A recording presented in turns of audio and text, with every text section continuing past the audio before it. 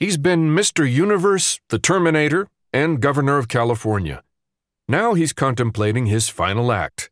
Mark Leibovich reflects on the past, present, and future of Arnold Schwarzenegger's extraordinary life. From The Atlantic, read by Mark Deakins for Curio. Arnold Schwarzenegger nearly killed me. I had joined him one morning as he rushed through his daily routine.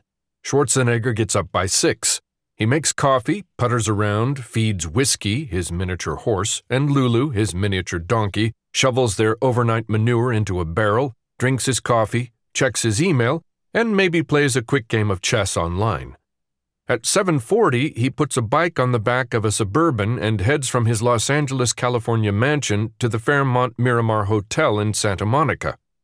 From there, he sets out on the 3-mile bike ride to Gold's Gym, where he has been lifting on and off since the late 60s. The bike ride is his favorite part of the morning. It is also, I learned while following behind him on that foggy day in October, a terrifying expedition. Schwarzenegger can be selective in his observance of traffic signals. He zipped through intersections with cars screeching behind him. I braked hard and, being neither an action hero nor a stunt double, barely stayed upright. Drivers honked and yelled at the speeding cyclist in the lead until they realized who he was. "Hey, Mr. Arnold!" the double-taking driver of a landscaping van shouted out his window. Schwarzenegger does not wear a helmet and seems to enjoy being recognized, startling commuters with drive-by cameos. He describes his ride as a kind of vigorous nostalgia trip, a time when the former Mr. Universe, Terminator, Barbarian, Governor of California, etc., one of the strangest and most potent alloys of American celebrity ever forged, can reconnect with something in the neighborhood of a pedestrian existence. "It's like a Norman Rockwell," Schwarzenegger told me. "We talk to the bus driver, we do the garbage man, the construction worker. Everyone's got their beautiful, beautiful jobs and professions."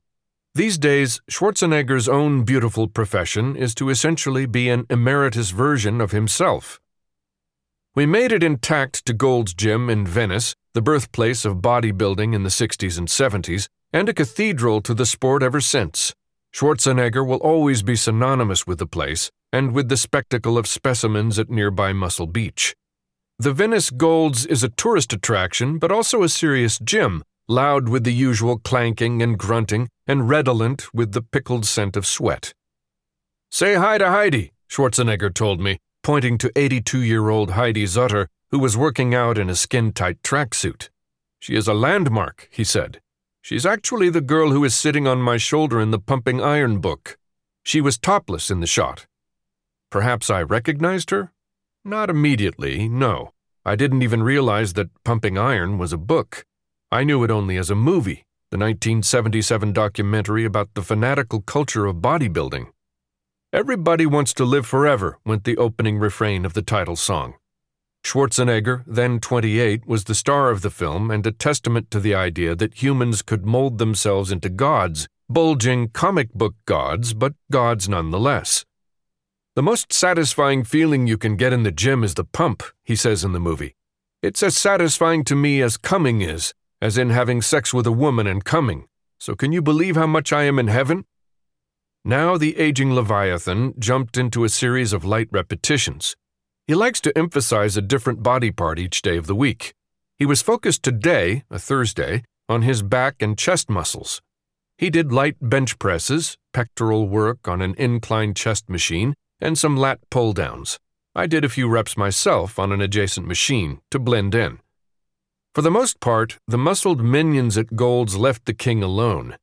"This is one of the few places where Arnold is treated normally," said Daniel Ketchel, Schwarzenegger's chief of staff, who hovered between us.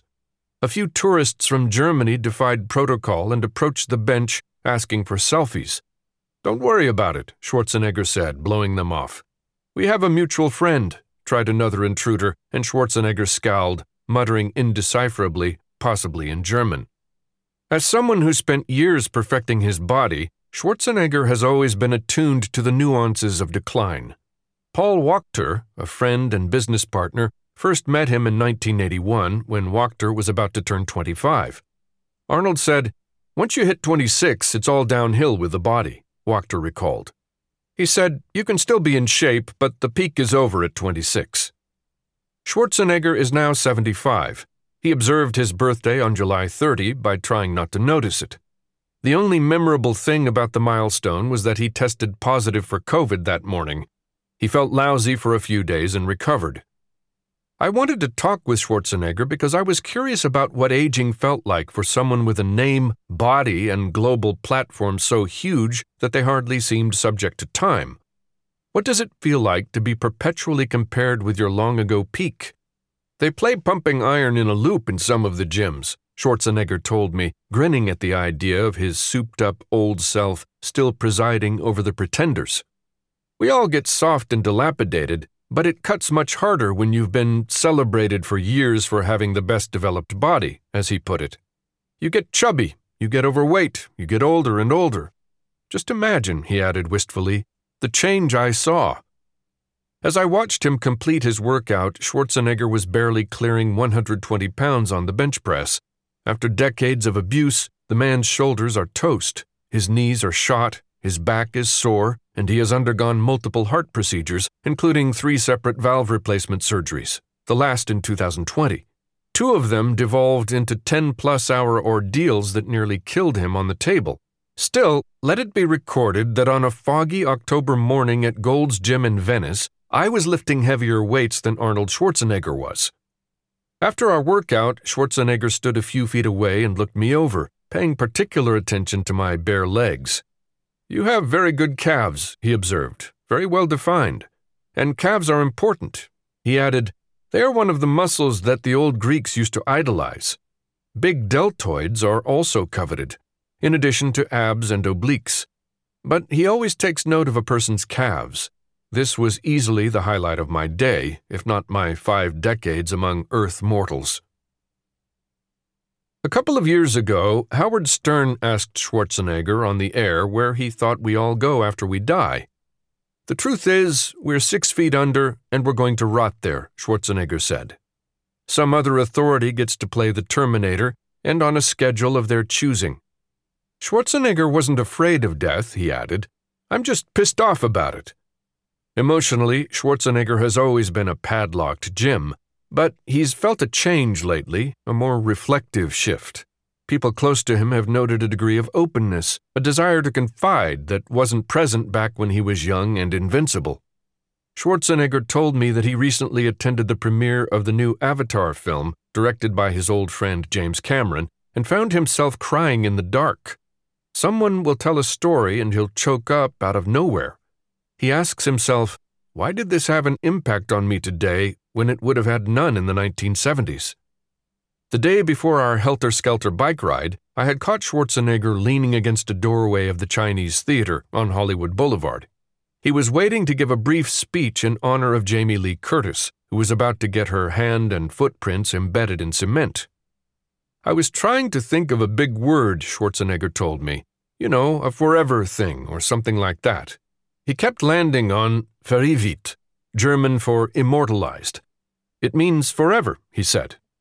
Ketchel encouraged the boss to not overthink it. Just stay immortalized, Ketchel told him. This is Hollywood. Speak in the native platitude. Curtis walked into the theater and greeted Schwarzenegger. They performed ritual Hollywood shoulder rubs on each other. The two go way back. Schwarzenegger once did a Christmas special with her father, Tony Curtis. They have houses near each other in Sun Valley. In 1994, Schwarzenegger and Curtis co-starred in True Lies, the Cameron action comedy. That was the same year Schwarzenegger's own massive hands and feet were set at the Chinese Theater. He mentioned this more than once. Schwarzenegger introduced me to Curtis, who told me how much she appreciated Arnold's showing up for her. Showing up was a big part of the job these days. Then Curtis headed to the stage while Schwarzenegger stayed behind in the doorway, squinting out into the glare. He looked fidgety, maybe bored. He asked me whether I had seen the spot where his hands and feet were imprinted. Yes, I'd seen it.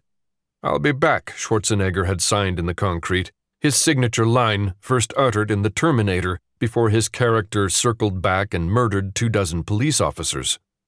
Schwarzenegger has been tossing out "I'll be backs" ever since. The phrase carries intimations of the eternal return, an overheated critic once wrote in the Village Voice. But it lands a little differently now that the aging gargantuan is inching closer to the point of no return. The reminders are everywhere, the worst one being that Schwarzenegger's friends keep dying. Jim Lorimer, a sidekick and business partner of more than 50 years and an early promoter of bodybuilding in America, died in November. Schwarzenegger spoke at his funeral. George Shultz, the Reagan-era Secretary of State who became a close mentor, died in early 2021.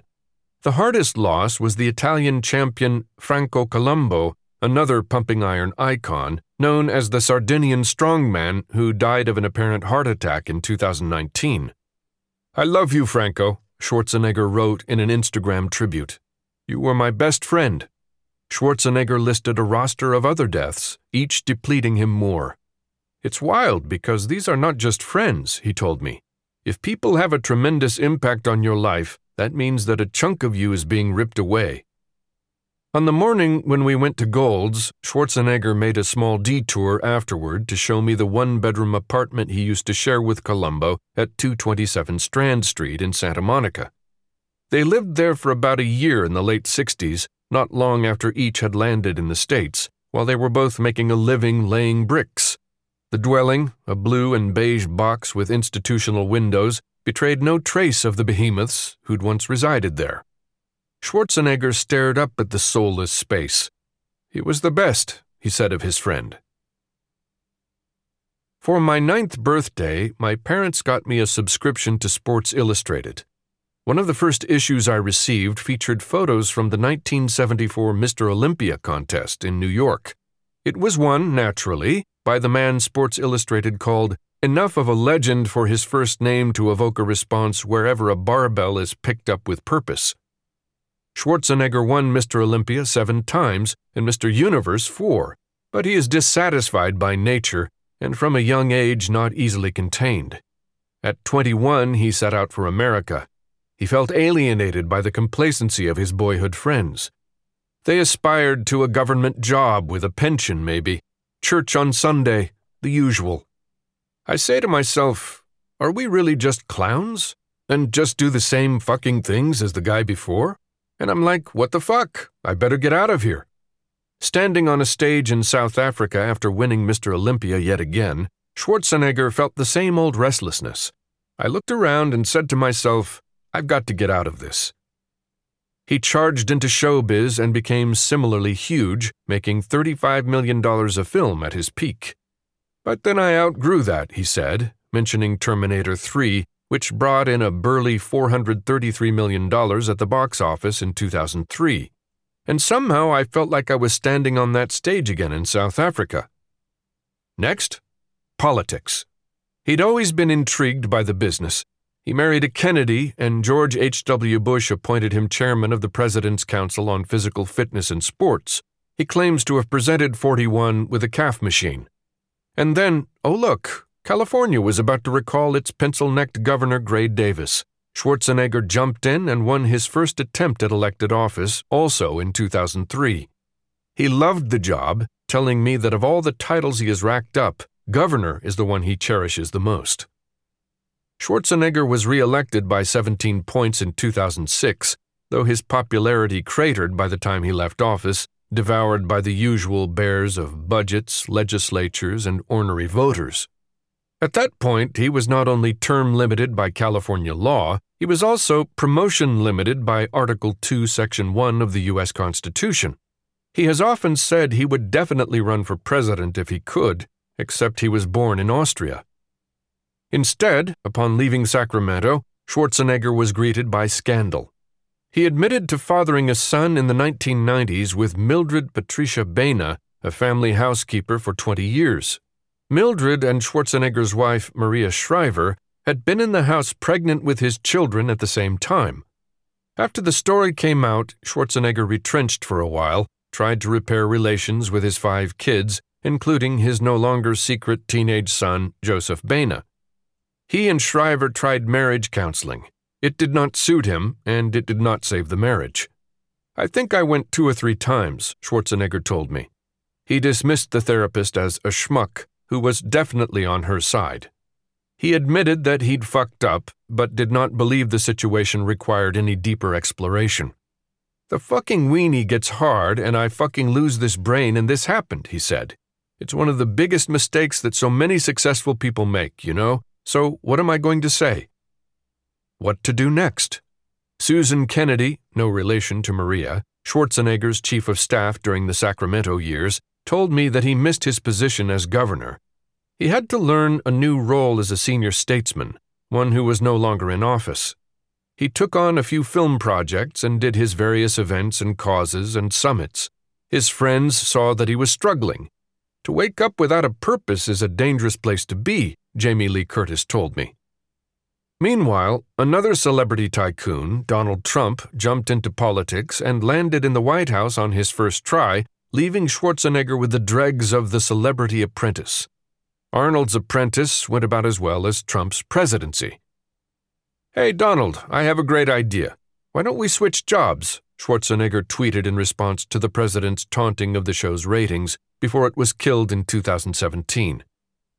During the scary early months of the pandemic, Schwarzenegger began posting homemade PSA videos on social media as a lark. They showed him drowsing around his 14,000-square-foot mansion in LA's Brentwood neighborhood, smoking cigars and sitting in his hot tub. He led exercise tutorials and taught proper hand-washing techniques. "I wash my hands a minimum of 50 times a day," he blustered into the camera from the kitchen sink. An ensemble of whimsical pets roamed in and out of the frame: Whiskey, Lulu, an assortment of tiny and massive, twin-style, Yorkies, and Malamutes. Suddenly, Schwarzenegger was enjoying one of those random social media moments, quarantined and yet everywhere at once. He was a goofball colossus called back into action. People loved the role: Arnold in winter, Conan the septuagenarian. I watched the clips again and again. Wear a mask, don't party with your friends like a dumbass, exercise. The videos were an escape from my remote work quicksand. The protagonist looked unsettled but also purposeful. Or maybe I was projecting. I very well could have been projecting. Then Schwarzenegger watched the ransacking of the U.S. Capitol by Trump's supporters on January 6, 2021. He was horrified and felt moved to make a different kind of video. Flanked by American and Californian flags, he talked about coming as an immigrant to this country. He compared January 6 to Kristallnacht, the Night of Broken Glass in 1938, which he said had been perpetrated by the Nazi equivalent of the Proud Boys. According to Schwarzenegger's team, the video was viewed 80 million times. It was the biggest thing he'd done since he'd left office. "You never plan these things," he told me. As he ended the message, Schwarzenegger brandished his famous Conan sword. Because, of course, he did. "The more you temper a sword, the stronger it becomes," he said, suggesting that the same was true of American democracy. "I believe we will come out of this stronger because we now understand what can be lost." I remember thinking that was a hopeful take. Schwarzenegger was born 2 years after World War II ended and grew up, as he put it, in the ruins of a country that suffered the loss of its democracy. His father, Gustav Schwarzenegger, was a police chief in Graz, Austria, and fought for the Nazis. Schwarzenegger has spoken more freely of late about his father's activities and his own attempts to reconcile with him. History need not repeat. That has been his essential theme. Hatred and prejudice are not inevitable features of humanity. You don't have to be stuck in that, he told me. Humans have the capacity to change. When Schwarzenegger first made it big in Hollywood, he approached the Simon Wiesenthal Center, the Holocaust Research and Human Rights Group, seeking to learn about his father's complicity. Gustav's record came back relatively clean. He was definitely a member of the Nazi Party, but he worked in areas like the post office, Rabbi Marvin Heyer, the founder and CEO of the center, told me. Researchers there found no evidence whatsoever about war crimes, but it may be more complicated than that. According to Michael Berenbaum, a Holocaust scholar at American Jewish University, records suggest that Gustav was in the thick of the battle during the most difficult times, when some of the most horrific military and non-military killings occurred. Schwarzenegger rarely spoke publicly about his father's past until Trump became president and emboldened a new generation of white nationalists. Arnold always told us the goal after he left office was to stay out of politics and focus on policy, Ketchel told me. But when the president is calling neo-Nazis good people, it's hard to just focus on gerrymandering. After the violent march on Charlottesville, Virginia, by torch-bearing white nationalists in 2017, Schwarzenegger went hard at the neo-Nazis in a video. "Let me be just as blunt as possible," Schwarzenegger said. "Your heroes are losers. You're supporting a lost cause, and believe me, I know the original Nazis." The video drew nearly 60 million views. Schwarzenegger can be a bit of a brute and a pig and could easily have been cancelled half a dozen times over the years. Just days before the special election for governor in 2003, several women came forward to say that Schwarzenegger had groped them, and a few other accusations of sexual misconduct followed. He denied some and didn't directly address others, but he issued a blanket apology for his behavior. "I have done things that were not right, which I thought then was playful," he said at the time. "But I now recognize that I have offended people, and to those people that I have offended, I want to say to them, I am deeply sorry." The stay-at-home Arnold character from the pandemic videos changed how people viewed him, he believes. "The whole fitness thing was mostly guys. The movie thing was mostly guys. The Republican thing was mostly guys," Schwarzenegger explained. "Then you had the fucking affair, and now of course the guys are on your side and the girls are saying, fuck this, I'm out of here, this guy was a creep all along, I hope Maria leaves him, and all that. But the videos, those turned things around. Now all of a sudden I have all these broads coming up to me saying, oh, you won me over with this video." After Russia invaded Ukraine in early 2022, Schwarzenegger made a video urging Vladimir Putin to call off the war and the Russian people to resist their government. He said those who were demonstrating on the streets of Moscow were his heroes, and he once again invoked his father, likening Gustav's experience fighting with the Nazis in Leningrad to that of the Russian troops fighting in Ukraine. His father was all pumped up by the lies of his government when he arrived in Leningrad, Schwarzenegger said. He departed a broken man, in body and mind. After COVID restrictions were relaxed and the world reopened, Schwarzenegger receded again from the daily scenery. He had provided guidance and diversion during those rudderless months, and I had begun to miss him. I wanted to see how he was doing. He was hard to get to, though. Beginning in May 2022, Schwarzenegger had cloistered himself in Toronto for several months, filming a spy adventure show for Netflix called Fubar. While there, he was informed that he had won a prize for his work combating prejudice. The first annual award for fighting hatred was given by the Auschwitz Jewish Center Foundation, known as the AJCF. Schwarzenegger is a sucker for such prizes and displays the biggies in his home and office alongside his gallery of bodybuilding trophies, sculptures of himself, busts of Lincoln, 9-foot replicas of the Statue of Liberty, and whatnot. He couldn't receive his AJCF award in person because he was tied up with Fubar, but vowed to visit the Auschwitz-Birkenau State Museum in Poland as soon as he could. Filming wrapped in early September, and Schwarzenegger went home to Los Angeles for a few days before heading off to Munich to meet some people at Oktoberfest. From there, the plan was to make a quick day trip to southern Poland before returning to Germany to shoot an ad for BMW. He would be at Auschwitz a few days after Rosh Hashanah, the Jewish New Year. Schwarzenegger's people encouraged me to be there. I arrived at the town of Auschwitzim, the site of the camp, with a group of donor and publicist types who were connected with AJCF. We were met at the entrance to the Auschwitz-Birkenau State Museum by staff members, Arnold appendages, and a few strays, including a woman in a Good Vibes sweatshirt. No one seemed to know quite how to act. Distinct layers of surreal piled up before us. Let's stipulate that celebrity visits to concentration camps can be tricky. Schwarzenegger appeared mindful of this as he rolled up in a black Mercedes.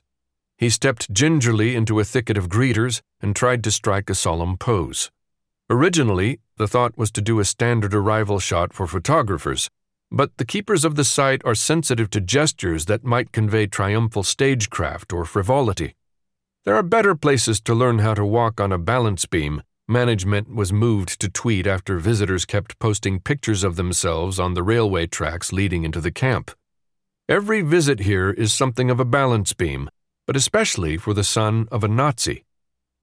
Not a photo op, a staff member reminded everyone as Schwarzenegger began his tour. Photographers clacked away regardless. Schwarzenegger wore a blue blazer and green khaki pants and appeared to have had his hair tinted a blacker shade of orange for the occasion. He flashed a thumbs up, always the thumbs up. "No autographs, please," a random voice of God from within the entourage called out. "Please be respectful."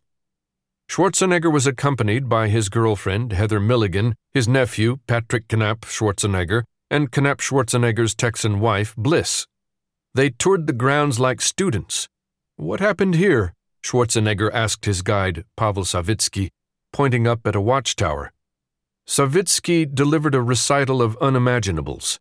1.1 million people were exterminated at the camp, about 1 million of them Jews. Victims were pulled from cattle cars and triaged by SS doctors deciding who among them was fit to work, who would be used as guinea pigs for Nazi scientists, and who would be murdered immediately. Nearly all of those spared upon arrival would eventually die of starvation, exhaustion, hypothermia, or random beatings. They were gonged awake at 4:30 a.m., then fed rations of moldy bread, gray soup, and dirty water. "The word I will use a lot today is dehumanization," Savitsky said. Schwarzenegger viewed the gallows where the camp commandant Rudolf Hoss had been hanged. He asked questions about the complicit enterprises, whether the firm that made the crematoria ovens had known what they would be used for. It had. His retinue was led into Block 5, to a room that contained eyeglasses, dishes, and prosthetics that had belonged to the victims. Another exhibit features piles of their hair. The last thing Schwarzenegger did before he left was step toward a black desk where a guest book awaited his inscription. Visitor registers can present a special hazard for celebrities. Some have committed egregious faux pas. Donald Trump at Yad Vashem, for instance. "It's a great honor to be here with all my friends," the then-president wrote breezily at the Israeli Holocaust Memorial and Museum in 2017. "So amazing and will never forget." This was judged to lack gravity. But it was not nearly as bad as Justin Bieber's blunder at the Anne Frank House in Amsterdam. "Anne was a great girl," the pop star wrote in 2013. "Hopefully she would have been a believer." Hopefully Schwarzenegger would attempt nothing like this. Schwarzenegger has worked hard to place himself on the right side of the genocide. Auschwitz officials were glad to have him visit because he brought with him media attention and the gift of global awareness. "I have been fighting this cause for years and years and years," he said in a brief statement to the Polish press at the end of his tour. "I've been working with the Jewish Center of Los Angeles. I celebrated Simon Wiesenthal's 80th birthday in Beverly Hills. We all have to come collectively together and say never again." Photographers positioned themselves around the register as Schwarzenegger approached. Clearly, the safe play would be to simply sign his name. "Please be respectful. Nothing cute, if only as a humanitarian pausing of the brand." But no. "I'll be back," Schwarzenegger scrawled. After leaving the complex, Schwarzenegger visited a small synagogue in Oświęcim, an otherwise charming village if not for, the history. There he met an 83-year-old Belarusian woman, Lydia Maximovich, who as a toddler had spent 13 months at the camp as a patient of the notorious Nazi doctor Józef Mengele. She told him about how Mengele had performed experiments on her, drained her blood, and injected her with solutions in an effort to change the color of her irises. Mengele apparently had taken a liking to young Lydia and privileged her life above the other children's. Now, 8 decades later, Arnold Schwarzenegger was engulfing her in a bear hug. "People like Lydia show us how important it is to never stop telling these stories about what happened 80 years ago," Schwarzenegger said in brief remarks. "This is a story that has to stay alive." He vowed to terminate hate and prejudice once and for all. "I love being here," he gushed. "I love fighting prejudice and hatred." A woman connected with the AJCF tried to hand him a special box of cigars, but was intercepted by an aide. He reiterated that he would be back. The Auschwitz visit left Schwarzenegger feeling depressed. He stopped off in Vienna afterward to receive a Lifetime Achievement Award from some Austrian sports outfit, and the friends who saw him there kept wondering if he was okay. He seemed dazed. We were sitting on the plane and we both just shook our heads and were like, "Wow, can you imagine?" Knapp Schwarzenegger, his nephew, told me. It was a somber mood for sure. Knapp Schwarzenegger is an entertainment lawyer in Beverly Hills and was the only child of Schwarzenegger's only sibling, his older brother, Meinhard, who died in a drunk driving accident when Patrick was 3. Schwarzenegger brought Patrick to America as a teenager and effectively adopted him. They remain exceptionally close. Knapp Schwarzenegger said their family history added a fraught dimension to the experience of visiting Auschwitz. They'd been particularly struck by the tour guide's stories of how the Nazis committed atrocities at the camp and then went home to their families. That was the hard part, Knapp Schwarzenegger said, thinking of Gustav, the loving grandfather who died when Knapp Schwarzenegger was 4. How can ordinary people like that do such a thing? It hits much closer to home when you've had personal experience with that. Gustav was haunted by the war, his body racked with shrapnel and his conscience with God only knows what. He would come home drunk once or twice a week and he would scream and hit us and scare my mother, Schwarzenegger said in the January 6 video. Somehow, Schwarzenegger emerged intact. My grandmother did the best she could, Knapp Schwarzenegger told me, but that affects you as a child. For Arnold, it made him stronger and more determined, and for my dad, it crushed him. Rabbi Heyer of the Simon Wiesenthal Center speculated that Schwarzenegger's visit to Auschwitz could have been driven by shame, by a desire to repent for the embarrassment of having such a father. But Schwarzenegger does not concede to this narrative, to feeling guilty or embarrassed. His recurring message is more upbeat, if a bit deflecting. "We don't have to go and follow," Schwarzenegger told me. "My father was an alcoholic. I am not an alcoholic. My father was beating the kids and his wife, and I'm not doing that. We can break away from that and we can change." A few weeks after the trip to Auschwitz, I visited Schwarzenegger at his mansion in Brentwood, located in an extravagant hillside cul-de-sac of celebrity homes. Tom Brady and Gisele Bündchen used to have a place down the road in better days, as did Seal and Heidi Klum, also in better days. Maria used to live here too, in the mansion with Arnold. Ditto. I waited for Schwarzenegger on the patio where he smokes his cigars. He walked in and Whiskey and Lulu greeted him with a maniacal duet of braying. 2 dogs wandered over to nuzzle him. An attendant brought him a cigar and a decaf espresso and some treats for his dog and pony show. He took incoming FaceTime calls and kept raising his voice and shoving his face up into his iPad like my mother does. Milligan, Schwarzenegger's girlfriend, called to see how his day had gone. They have a comfortable domestic vibe. She had been Schwarzenegger's physical therapist, helping him through rehab for a torn rotator cuff about a decade ago. Ketchel, who had accompanied Schwarzenegger to the interview, wanted to make it clear that the pair had not become romantically involved until after Milligan stopped working with Schwarzenegger professionally. Schwarzenegger and I hadn't had a chance to talk much in Poland, save for a brief kibitz outside one of the gas chambers. I wanted to debrief him. What had it been like to witness the death camp firsthand? "We know people were killed there and exterminated and blah blah blah." He has an unfortunate tic when speaking about grave topics of trailing off his sentences and adding filler words like blah blah blah and all that stuff. It's one thing, he said, to be told about all the gassing, the torture, all this misery, and all that kind of stuff. You can read about it, see documentaries about it, see movies, the Schindler's List, all this stuff.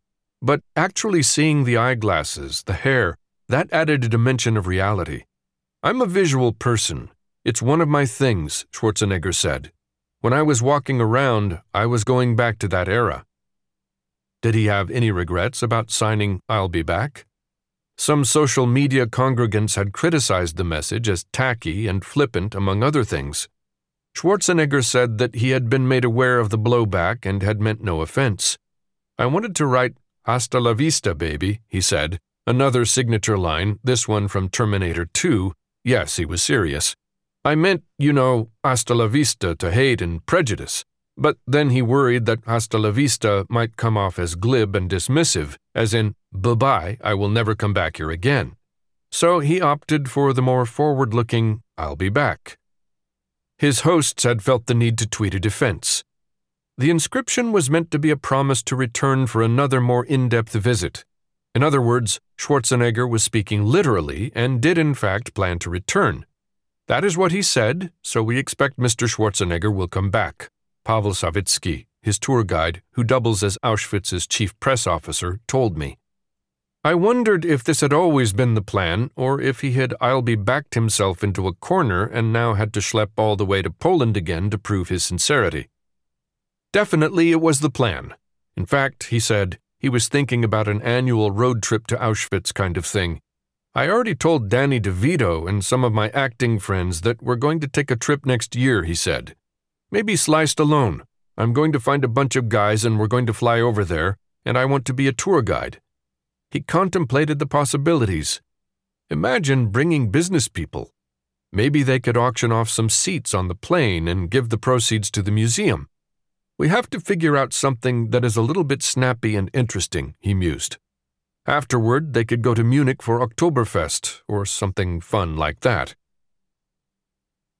In early 2021, a few days after Schwarzenegger made his January 6 video, then-President-elect Joe Biden FaceTimed to thank him. They spoke for a few minutes, and at one point, Schwarzenegger offered his services to the incoming administration. I told Biden that any time he needs anything, he should let me know, absolutely, he said. He's heard nothing from the White House since. It's complicated, he figures. Schwarzenegger, who is still a Republican, is not without baggage. The housekeeper-love-child divorce episode remains a blotch. Celebrity politicians in general have seen better days. The likes of Trump and Dr. Oz have not exactly enhanced the franchise. In any event, Schwarzenegger gave no impression that he's waiting by the phone. But in the conversations I had with him, he betrayed a strong whiff of existential stir-craziness.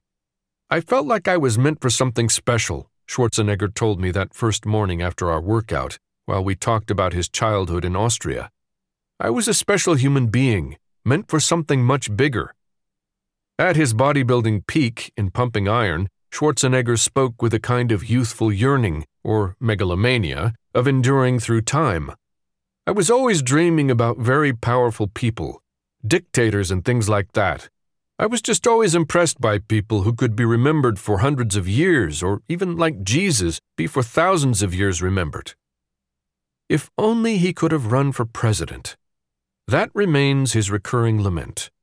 Entering the Mr. Universe of political campaigns would have been the logical last rung of his life's quest for something bigger. Schwarzenegger said he thinks he could win. This is hard to imagine. A moderate Republican prevailing through the MAGA maelstrom of the GOP primaries? And he's not about to become a Democrat either. I don't want to join a party that is destroying every single fucking city, he told me. They're screwing up left and right. Still, if they tweaked the Constitution, he told me, he would love to run, even at 75, which he insists is just a number and not that old. It's not like he's 80 or something. In the meantime, what if Biden asked him to be Secretary of State? I admit it was me who raised the possibility, but Schwarzenegger warmed instantly to the idea, listing several reasons he would want the job and be perfect for it. George Shultz was one of his idols, and pretty much lived forever too. He died at 100. Schwarzenegger is a big believer in celebrity as a global force, in the power of being so widely, unstoppably known. Who would be bigger than Arnold Schwarzenegger? Who could possibly compare? I mean, look at the guy we have now, Schwarzenegger told me. Anthony Blinken is like a clearly smart guy, but I mean, on the world stage, he's a lightweight. He doesn't carry any weight. Blinken, who is leading U.S. efforts to contain Russia and China, could not be reached for comment. Schwarzenegger told me he really does want to live forever.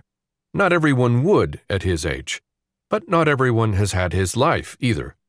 If you have the kind of life that I've had, that I have, it is so spectacular. I could not ever articulate how spectacular it was.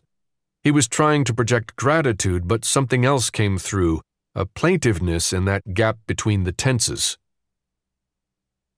I had a final visit with Schwarzenegger in late December, this time at his Santa Monica office suite. He wore a bright red atrocity of a Christmas sweater and took a seat next to me at a conference table. Schwarzenegger has always been a creature of obsessive routine, dating to the strict training regimens of his bodybuilding days. But he emphasized to me that he is following no grand plan in this final stage. The truth is that I am improvising, he told me. He is trying to pass on what he knows and just signed a deal to write a self-help book that will codify his advice for life. The working title, Be Useful. The next morning, I was walking to a Starbucks near Santa Monica Pier when who should dart by on his bike? "Hey, Arnold," I called out. He pulled over and accused me of being a lazy son of a bitch for not riding with him. He wore sunglasses emblazoned with "I'll be back," and his white beard glowed in the dawn sun.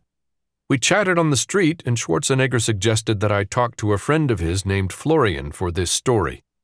Florian, who sometimes stays in Austrian monasteries, apparently, has some elaborate theory of Arnold. He would have an interesting perspective, Schwarzenegger said. He's 6'10", has big hair, and he FaceTimed me last night while he was shaving at 11 p.m. Who the fuck shaves at 11 p.m.? Florian does. His full name is Florian Henkel von Donnersmarck, a German and Austrian filmmaker who won an Oscar for his 2006 thriller The Lives of Others. Later, I emailed him. He declined to share any grand theories. These thoughts are very personal, he explained. At some point soon, I'll turn them into a book myself, hopefully to coincide with the release of a movie I direct with Arnold in the lead. He made sure to mention that Schwarzenegger was his hero. In the meantime, the hero was idling on his bike, telling me that he has more things in the works, retrospective things, a Netflix documentary about his life, and new adventures, return to Auschwitz. He was also planning a trip to Ukraine. In late January, an invitation would arrive from the office of President Volodymyr Zelensky, praising Schwarzenegger's honest stance and clear vision of good and evil. I imagined Schwarzenegger dropping into Kiev unarmed except for the Conan sword. He would drive out the Russians, end the war, and detour to Moscow to take down Putin. At least, that's how the Hollywood action version would end. There will be more, Schwarzenegger promised that morning. I kept expecting him to ride off, but he seemed to want to linger. That was Arnold Schwarzenegger's Last Act by Mark Leibovich for The Atlantic on the 8th of March 2023. Read by Mark Deakins for Curio.